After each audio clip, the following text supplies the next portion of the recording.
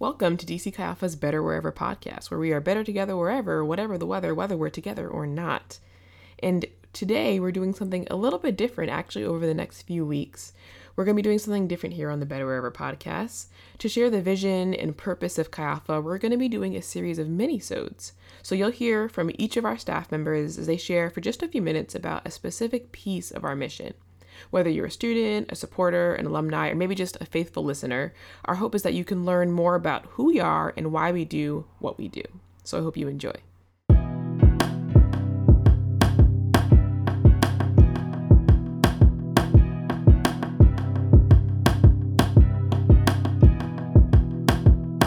A thought that I hope turns into a catchphrase or a theme that we continue to revisit in our community is twofold. It's this idea of, as a believer, it's our joyous responsibility to live out the gospel and to proclaim the gospel. The New Testament invites us and commands us to do both. To live in such a way where our deeds represent the kingdom, but also to speak about Jesus, inviting people into conversation so they could encounter him for themselves. Well, we are listening as a staff team to the We Live Missions podcast.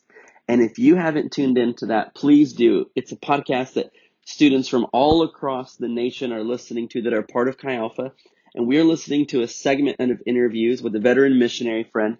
And I believe it's called The Gospel Part 1. And there's multiple parts to it.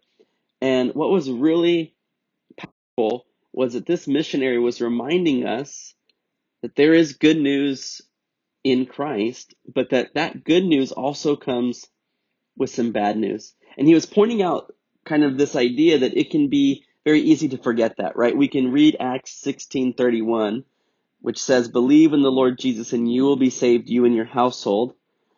But then forget kind of the other side of that coin. And there's a few other places that round this out really well. John 3:18, whoever believes in him is not condemned, but whoever does not believe has already been condemned because he's not believed in the name of God's one and only Son. Later, John 3:36, whoever believes in the Son has eternal life. Whoever rejects the Son will not see life. Instead, the wrath of God remains on him. So yes, Acts 2:38 is true. Repent and be baptized in the name of Jesus for the forgiveness of your sins, and you will receive the gift of the Spirit. That is good news. And yet, the good news was necessary because we were dead in our sin. Paul in the book of Romans says, the wages of sin is death, but the gift of God is eternal life through Christ.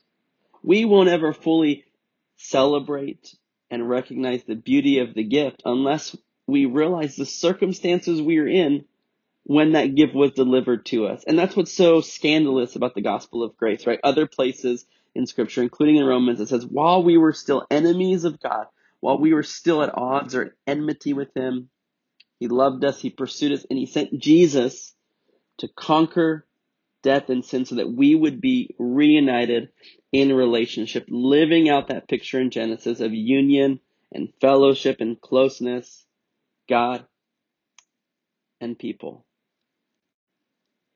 I think it's important to recognize that the good news of Jesus isn't a simple life, isn't a stress-free existence, isn't an automatic A on your papers, a great internship, and a career that fulfills our desire for comforts and financial security. No, the good news is that we needed saving and Jesus saved us. The good news is that we are now blessed, but that blessing is Jesus and he suffices wonderfully. The bad news is that this is the reality for those that believe, and there are people that do not yet believe. It's this idea of lostness. But what's even more heartbreaking is the idea of those that are unreached, that have no access. Millions of people who don't have access to a Bible in their language, don't know a believer personally, have never heard the name of Jesus spoken. It's hard for us to imagine that, but that's the reality of so many. But get this, it's that bad news that propels you and I, or should propel us, empowered by the Spirit, to proclaim the good news even louder, even longer, even farther, to all who will listen.